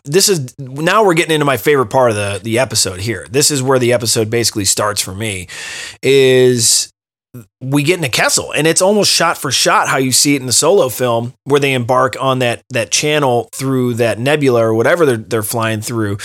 But I just got so excited. It was such a great surprise. I did not expect Kessel to pop up in episode 6, season 7 of the Clone Wars. I was like, damn, dude, they could have literally gone anywhere. They went to Kessel. I love it. It was a very, very fun surprise. So here's my moment to come back and say that in the EU, Kessel was a barren, thin atmosphered prison rock, and there was a lot of it's like shaped like an asteroid. It's like not even it's technically a planet, but it doesn't look like it should be. It's not like spherical. I think they pretty much completely rewritten Kessel, besides having the spice mines on it from the EU since Solo. But it is really cool to have, because Kessel's like a super old reference. You have C-3PO talking about sending us to the spice mines of Kessel. You have the Kessel Run, so it's cool that it keeps showing up. Mm-hmm. Oh, I love it. It's a very Star Wars-y thing, and I am happy that they brought it back in this season. I thought it was interesting to see that they landed on this kind of lush green capital city. Right. I think the only time I think of actual visually seeing Kessel is in the Solo movie. And it's the mines, it's dirty, it's dusty, it's rocky, it's and this is a whole different thing. It was interesting to see. I like those details, and it's interesting to see that they've got this going on there too. Two completely different halves of the planet, basically. Yeah, it gives a whole new level. There's the slavery, but then you've also got the people living in luxury on the other side of the planet. It's all the John Williams 1%ers over there on the green side. So it's my whole thing is this: when they flew into the atmosphere and it was the green thing, my brain went to wait. Was there green on Kessel in the Solo movie? I was like trying to remember what the planet looked like as they approached. And I was a little confused, but then it all made sense once they left the palace and then flew into the bad zone. Mm-hmm. And that definitely made a lot of sense to me. Kessel, Josh is showing us a potato. Like Kessel potato. So all right, so they fly into Kessel and they go in this lush green atmosphere. Or this atmosphere is very clean air. It's not the dirty orange brown air that we know from the Kessel mines. and they fly into a almost like an elevated platform, a docking bay, so to speak, with a bunch of royal guards. And there is a Twi'lek major domo. I don't have his name. I know one of you probably, is it Fife? Is Fife Dog from Tribe Called Quest? No. So we got Fife that meets our. Hang on. Was that no? That was wasn't that Kinnish Lock? No, it's Kinnish Lock. Yeah, it's Kinnish Lock. Is it Kinnish Lock? Okay. So he's the major domo, Kinnish Lock meets our three companions, the Spice Girls. Oh yeah.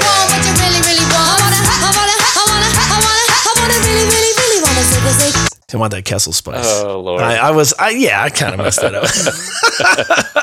But anyways, they meet the Spice Girls, the major domo, Hot Dogs or whatever his name is, and he comes out there and he's just, hey, let's go have a banquet, right? Like Rafa is playing it cool criminal, confident, smart, not giving anything away, and Trace is just ultra annoying for the next couple minutes here, and Ahsoka just goes along with the journey.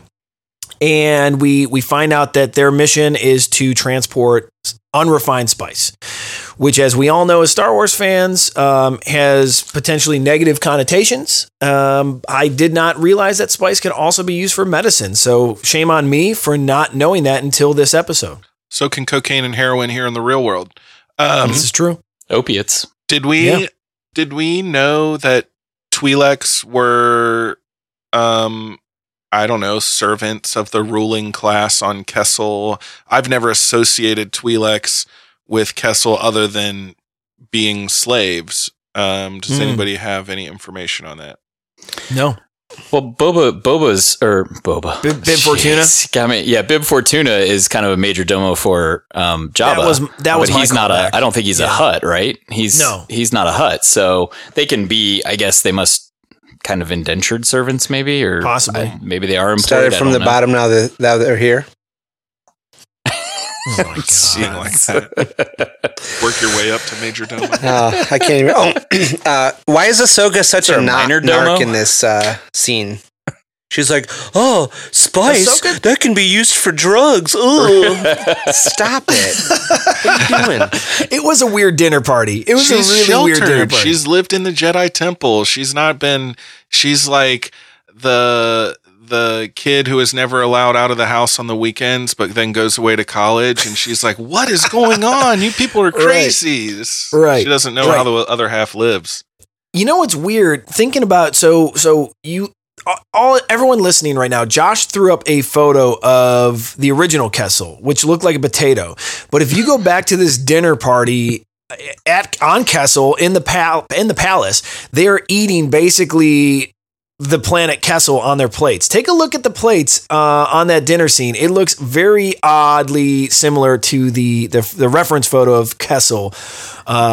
It's like I was looking at the food. I'm like, what are they eating? The major domo is eating some like leg of a beast. Yeah, but look at what Trace and Rafa have on their plates. It looks like the planet Kessel. It's weird. Do you think they use spice as a spice? Like, is there like a salt shaker of like spice on the table? Like it's like a zesty seasoning with spice. Yeah. Right. It works that way. Would you sprinkle a little penicillin on your pizza? I don't think it is. It increases the flavor.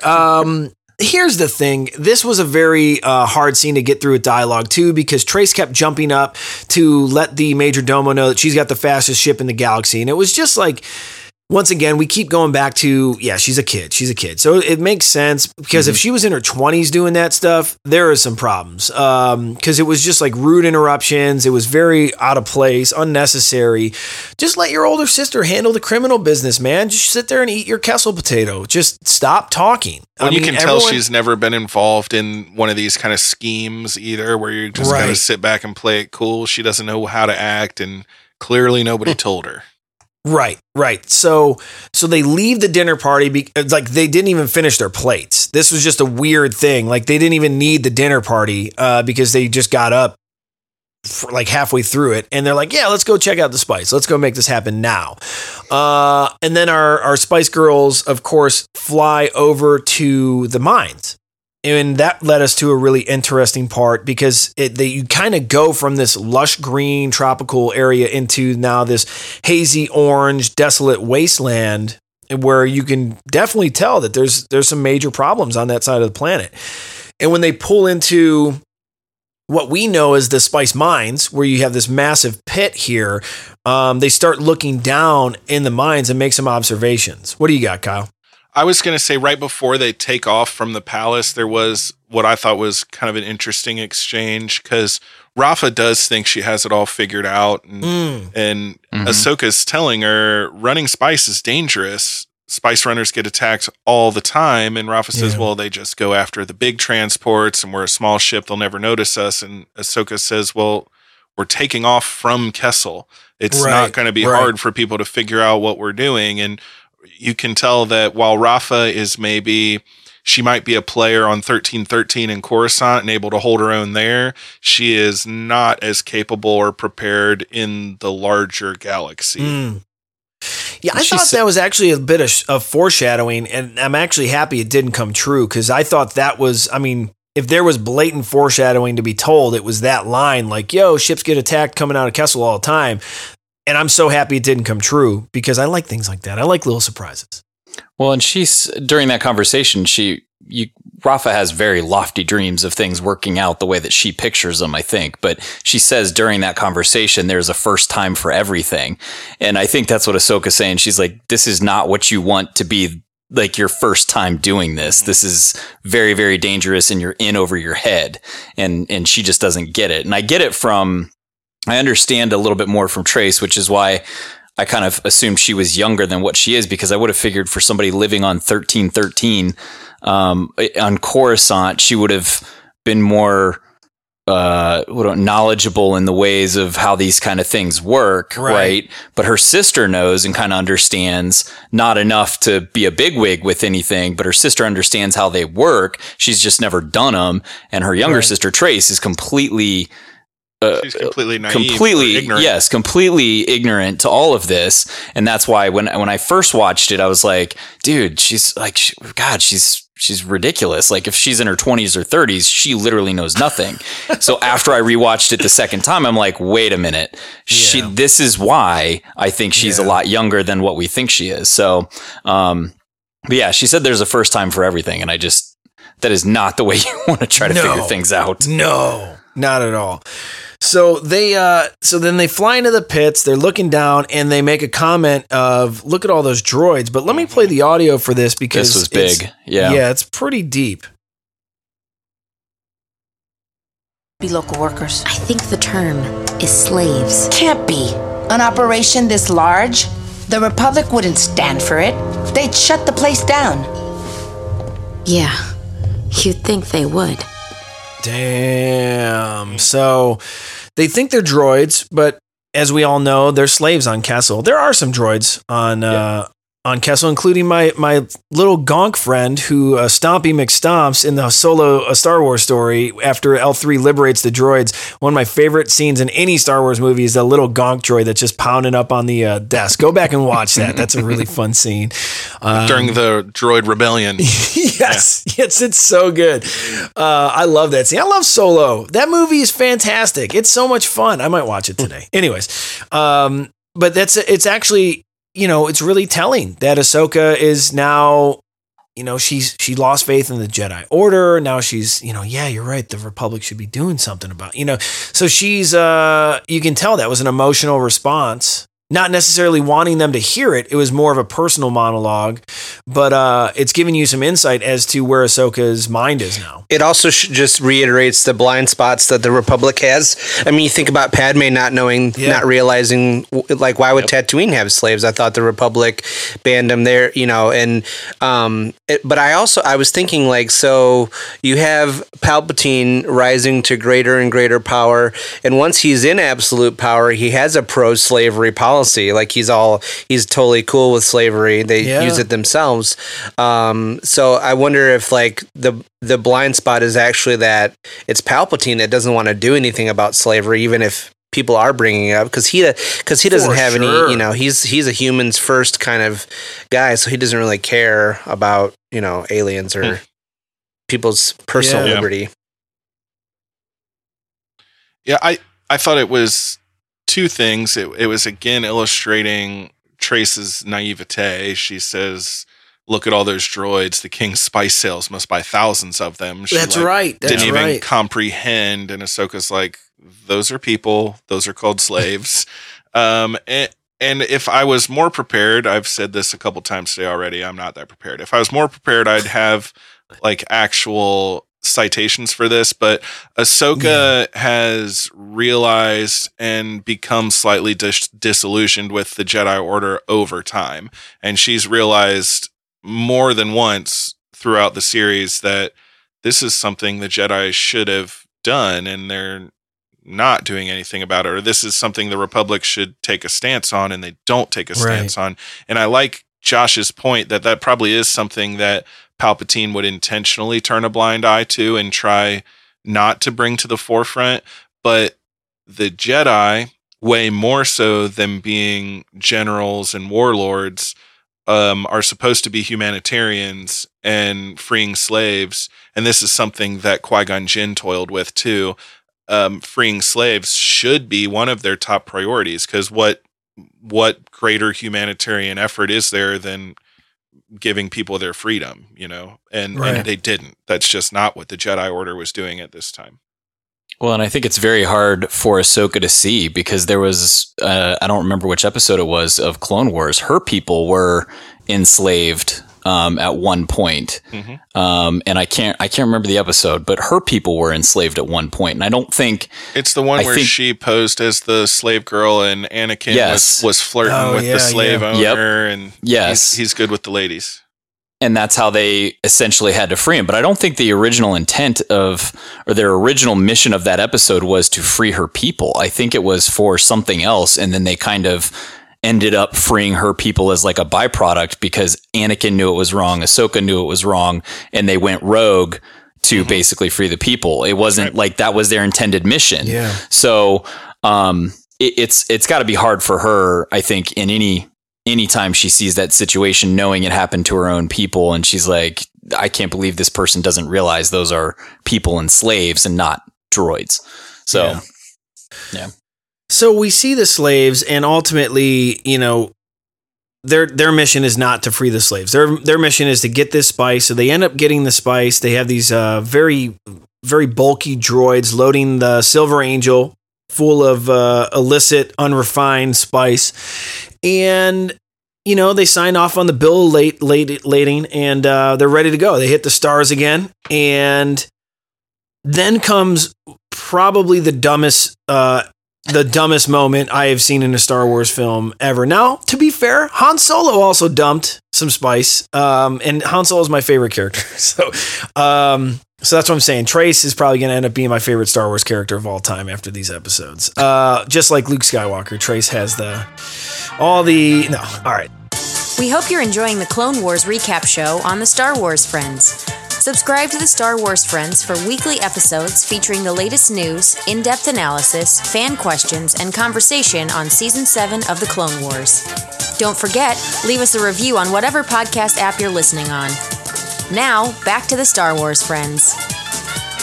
So anyways, we get into hyperspace. They don't get attacked leaving Kessel, and they start talking about where the spice is going. Because, Rafa just keeps everyone in the shadows and, doesn't want to give everyone the plan, because that works out so well. And then she's like, yeah, man, it's going to go to, Obadiah, Obadiah, Obadiah, where the Pike Syndicate Marg is. Krim. At this time, is it the Pike Syndicate? Is that what it is known as, or does that come later? I think they're the Pike Syndicate. I think it's the Pike Syndicate. Okay, yeah, so because fair to say.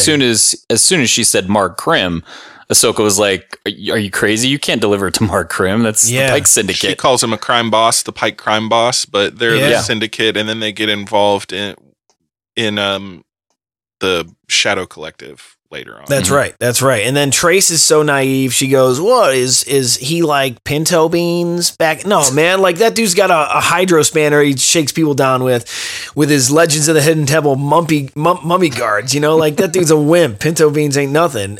Like these pikes are next level stuff. So that got across pretty well when Ahsoka starts talking about how they take everything, including your ship, which, I mean, immediately puts Trace into like a downward spiral. And you watch this person unravel live on screen where she just kind of sits in the chair, starts mumbling to herself that no one's taking her ship.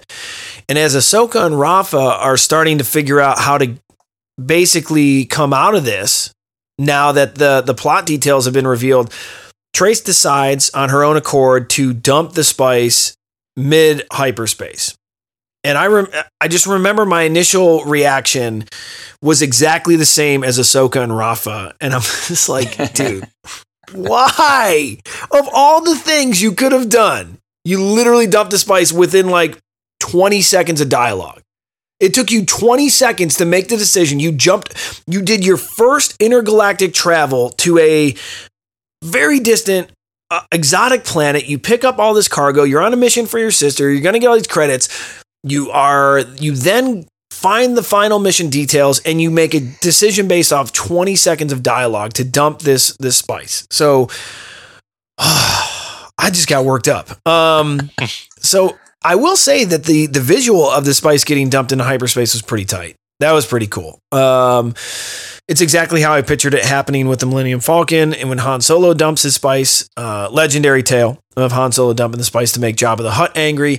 But now they got to figure out a way to make this all work. They're still in transit to Obadiah. They still need to own up to the Pikes. And they still need the credit. So Ahsoka and Trace and Rafa, the Spice Girls, work out a plan to, I don't know, I guess fool the Pikes. I guess that was their whole intention, was just to fool them. They're going to hoodwink them. They're going to hand them an empty box and Ahsoka hope they don't check it or give them a little. Which of course, I mean, yeah. Why wouldn't they fucking mental influence with her Jedi powers, man? It's been done. I already said it in this episode, so it's fine. Why wouldn't they check the shipment right away? You're paying how many credits for this? Like, I don't know. I get it for the greater good of the story. I get it. I don't think she ever expected that they wouldn't check it. I think she expected she'd be able to Jedi mind trick him out of checking it. So my question is this. Thank you. My question is this. Did Ahsoka tell them ahead of time that I am going to use some form of mental trickery? Hell no. She said, these guys are dumbasses. They won't check. We'll just tell them not to check. They won't check, guys. I promise they won't check.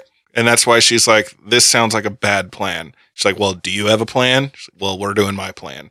This is Ahsoka finally taking a little bit of charge where even though these guys are like, I don't get it. That doesn't make sense. She's finally putting her foot down because our backs are against the wall. She's like, this is my plan and we're going to do it. And it's going to work.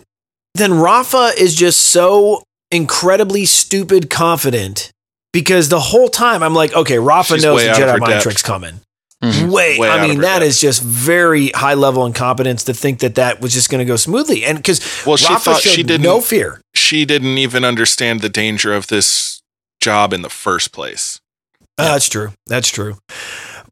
But now, so they dump the spice. They meet up with the Pike Syndicate. They fool the Pike Syndicate. Ahsoka uses the Jedi mind trick on them to give them the credits, and then they slowly escape the platform off Obadiah as they discover that the crates are empty.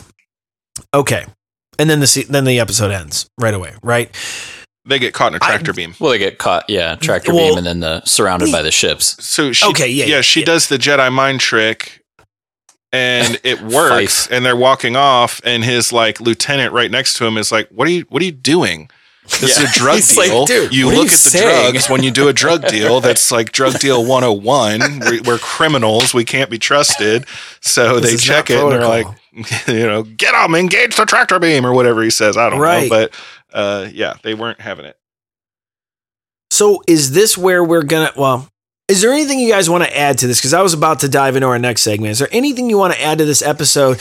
Anything that we haven't covered? Where are we at? So, two things that I noticed in my notes that I didn't bring up at the appropriate time. So sorry, guys. It's all good. Wow, you're really ruining the flow Anakin here. being on that venerator class. Anakin being on that venerator class kind of sets him up to be on Coruscant, where he's supposed to be when the next movie starts.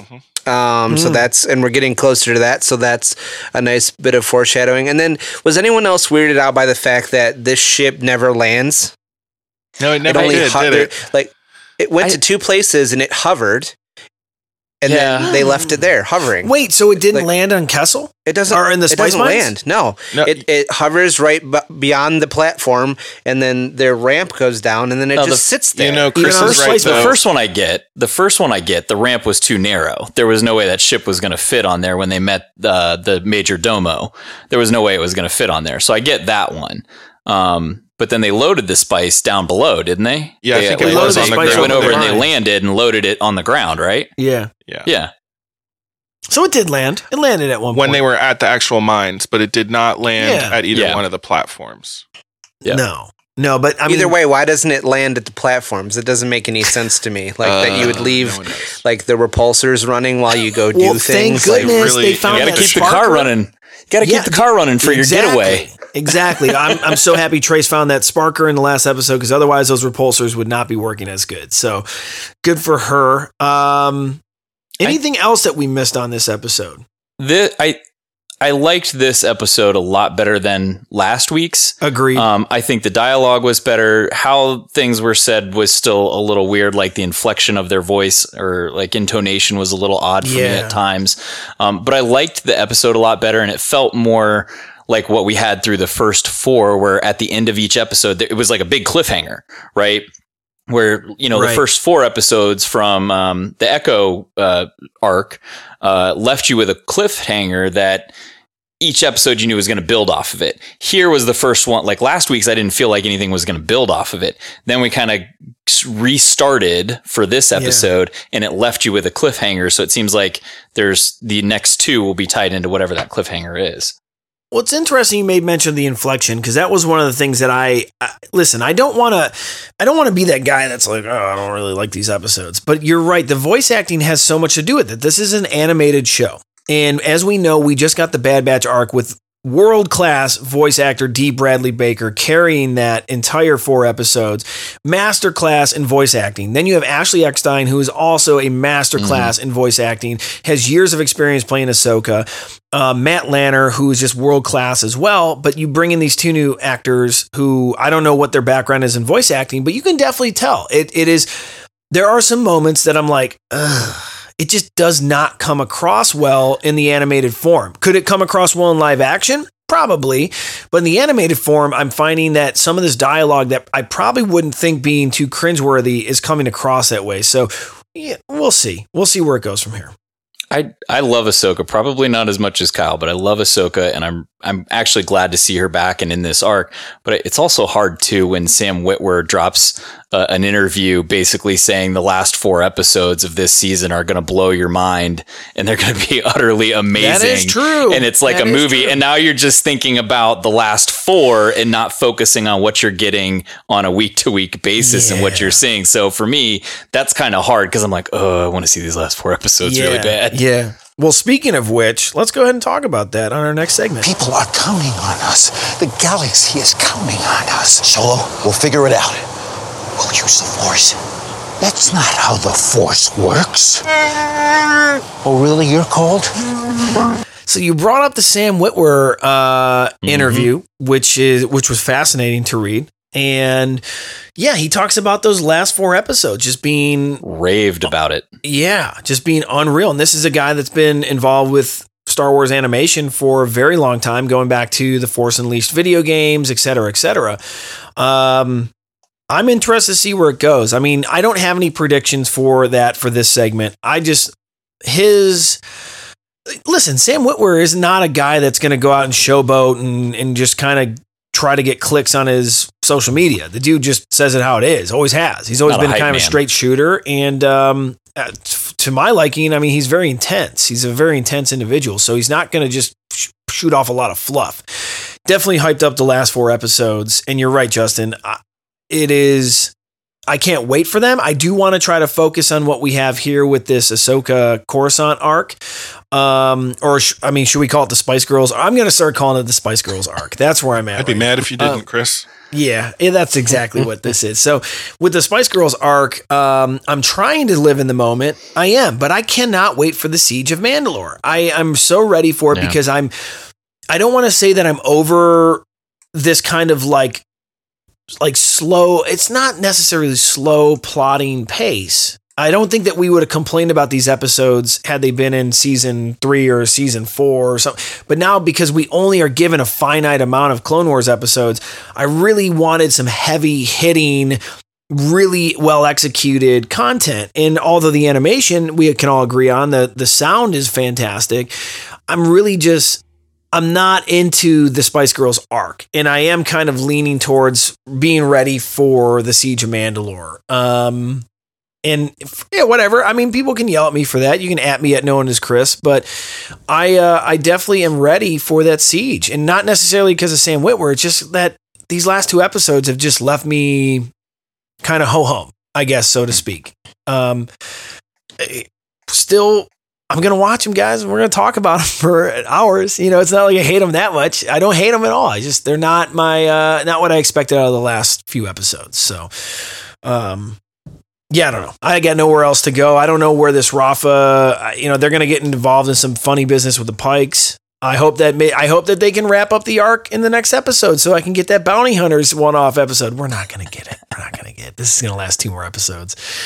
So I'm just going to buckle up, baby, and take it. Where are your guys' heads at? I'm with you. I'm ready for Mandalore. I've been saying that since the beginning, but I think the problem, just to piggyback off what you're saying, is I think that the problem is, at least for some of us, like my expectations when we heard one arc is going to be Ahsoka in 1313 in the underworld, we thought she's going to have like some interactions with some heavy hitters, because like the criminal underworld piece of Star Wars has a lot of like established like intense characters, for sure, and so for her to just have this kind of like a little bit more childish arc with unknown characters, isn't really hitting the spot on what I expected and what seems like what you expected from this arc. Right. So that's my thought. Yeah, I was expecting to see Ahsoka cruising around the lower levels of Coruscant, and I think that could have been really interesting. We saw that a little bit when she teamed up with Ventress, which was right. Super cool episode. I think she could have done some more stuff like that, and that's what I expected too.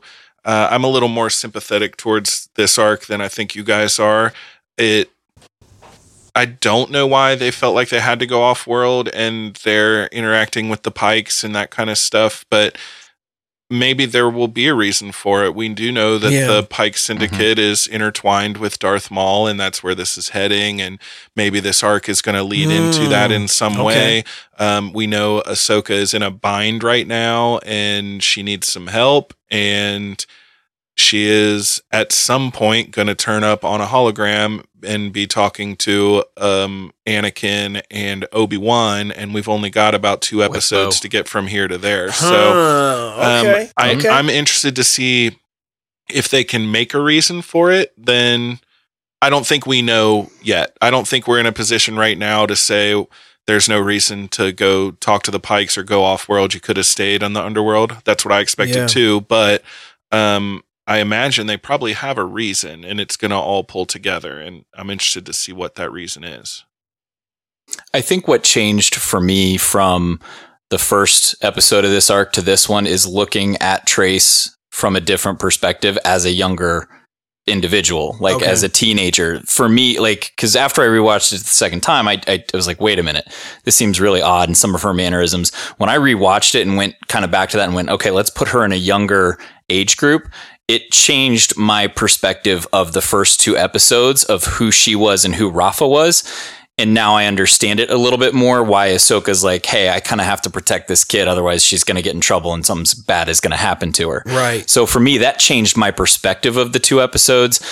There's still a lot to go with these, and we could end up, I would assume, Rafa and Trace safely get back to Coruscant somehow, or they go off on their ship and live their dream and, do something else.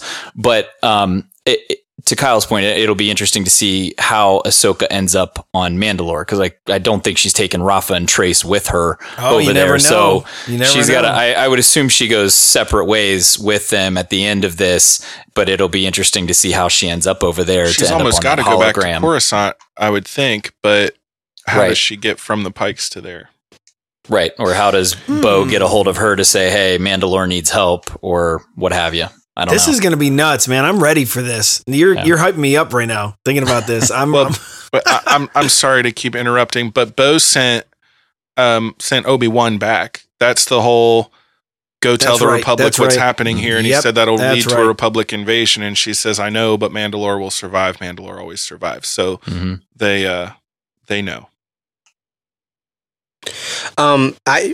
Previously I was concerned, when I still am concerned, that this, so now they're in peril, and I wonder, are we going to get some sort of Bombad Jedi kind of bumbling their way out of getting away from the Pikes when it doesn't actually make sense that they should be able to get away?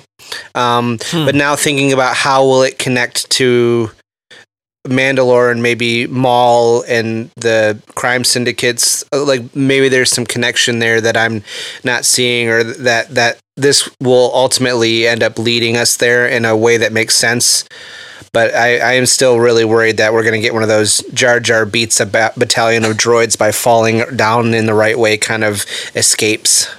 I mean, could the Spice be going to Maul in some form, and the Pikes are like, "Yo, these Spice girls ruin the shipment. Here's their photos, or here's who they are," and then Maul recognizes Ahsoka in some form. I mean, that could be where I think it leads if they're captured by the Pikes. The Pikes are like, "Yo, we don't know who these fools are. They ruined your spice shipment. This was going to you guys," and Maul's like, "Oh no.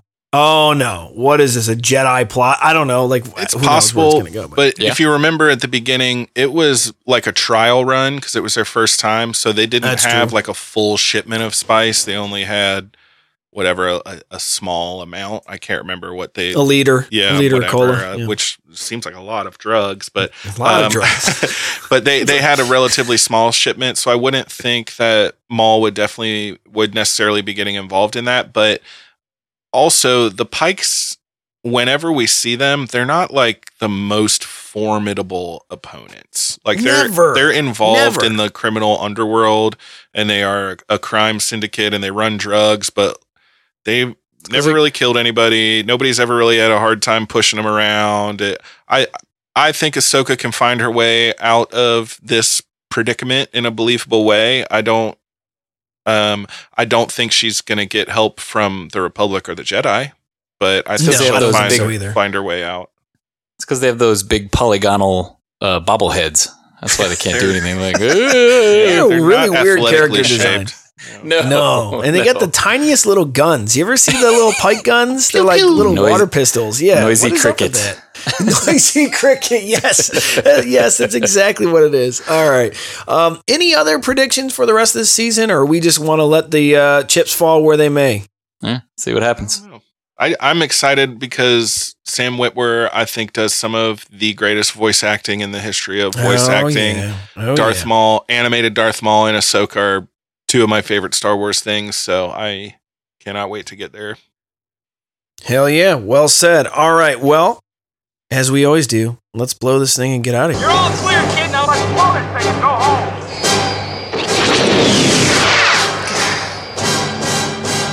I got a really good feeling about this.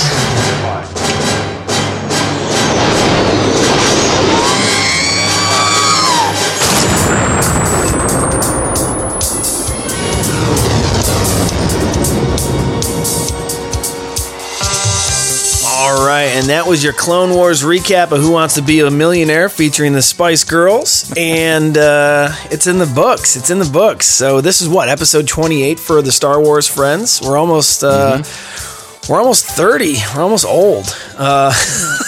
So that's crazy. Episode 28. That feels good. This feels very good. So we'll see where Rafa and Trace take us on our next adventure next week. But until then, we're going to keep active on the social media. We're going to keep this line of communication open to everybody at SW Friends Show on Twitter, Instagram, Facebook. Email the show at StarWarsFriends.com. We just want to keep that open line to anybody that might be affected by what's going on in the world right now. So keep us in your, we're keeping you, whoever,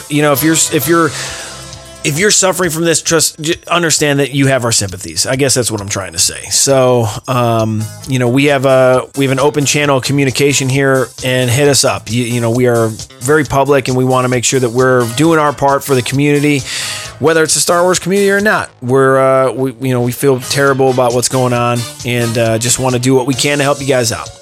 I just want to say, if you're a collector, don't be crazy. Don't be running out to Target and Walmart and trying to find stuff. If you don't have to go out, don't go out. Right. Don't be crazy. It's not worth it. Try to find it online if it's cheap enough, but don't be silly and rush out there like, ooh, well, nobody else is out shopping. I guess I'll go look for figures. Don't be that guy. Not only that, the priority of these stores is to not stock toys right now. They're trying to stock the essentials. They're trying to stock items out there that can keep people fed and clean and all that. So, good point, Justin. Take care of each other. Yeah, take care of each other. If you guys want to look, if you need some recommendations for places to buy toys or collectibles, hit us up. We can definitely help you out with that. I actually just pre-ordered the the Stormtrooper Commander from GameStop, the Black Series pre-order. Awesome. I also pre-ordered the Commander Bly Clone Trooper, so that'll be hopefully coming sometime this year. And you'll find a lot of these toy stores that you buy figures from are starting to do Facebook Live sales. Order 66 has been doing them for a long time, but there's other toy stores that are starting to do those as well. So basically, they take them and they'll package it and ship it to you. And just when you get your package, make sure you clean the box. You can keep yourself relatively safe doing it that way. So if you really got to get your toy fix on, that's the way to do it. Get a Lego set if you're able. I know they're wildly expensive, but if you live at home with somebody, give you a really cool Lego set, this is the time to do it. I'm actually staring at my 20th anniversary Slave One that my friend Greg gave me during the Rise of Skywalker premiere, and I still have not even opened it up yet. So I need to get on that. That Lego Death Star will take you all a while. Oh my goodness. Someone was selling a Lego Death Star on eBay for $400, and that is actually a really good price for that thing. I've seen it over 1,000. So good point, Justin. Everyone, we're thinking about you. We want you to be safe and healthy, and all your friends and family the same. We want to invite you to join us on our live chat this upcoming Saturday, April 4th. I think it's the 4th. I hope I didn't screw that up. But it's going to be this upcoming Saturday, so keep a lookout on our social media channels for that information. But it will be on the Star Wars Friends Podcast YouTube channel. It's going to be a blast. We're going to give out more prizes. I'm going to ask some crazy questions, and we want to hear from you. We want to answer your questions, because that was a lot of fun on the last live chat. So that was cool. Beyond that, I'm probably going to go watch Solo, A Star Wars Story right now after this. I'm going to get the show up and then kick back and kind of relax the rest of the day. Hope you guys do the same. If you are interested in reaching out to me personally, you can hit me up at No One Is Chris. Where can they find the rest of you guys? This is Josh, and I am Battle of Tanab on Instagram and Twitter.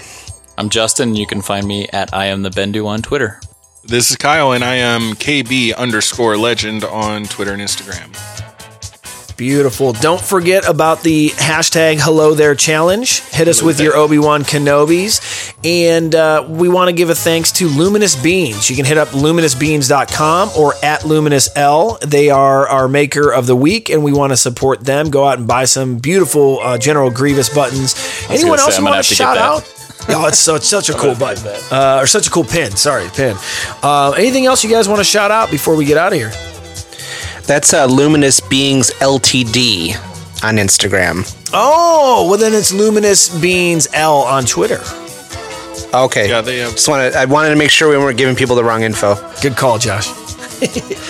Any shout outs? I also want to give Kyle a shout out because he made a Ninja Turtles reference earlier and I didn't get a chance to say something. He said, do you like penicillin on your pizza? Thank you. I thought that went right over everybody's head. No, I caught it. I didn't have a good. Just watched that the other day. I spent this whole episode interjecting at the wrong time, so I didn't want to. But yeah, I got it. Yeah, it went way over my head. Way over my head. All right, y'all. So it's been a pleasure, and until next time, may the Force be with you. Always. Later, y'all. Hey friends, don't forget to subscribe to the Star Wars Friends podcast and leave an awesome review on whichever podcast app you're listening on. Catch up on past episodes, fun interviews, and more at StarWarsFriends.com. Connect with the Star Wars Friends on social media at SW Friends Show on Twitter, Instagram, and Facebook. Email the show at show@StarWarsFriends.com. Thanks for listening, and as always, may the Force be with you.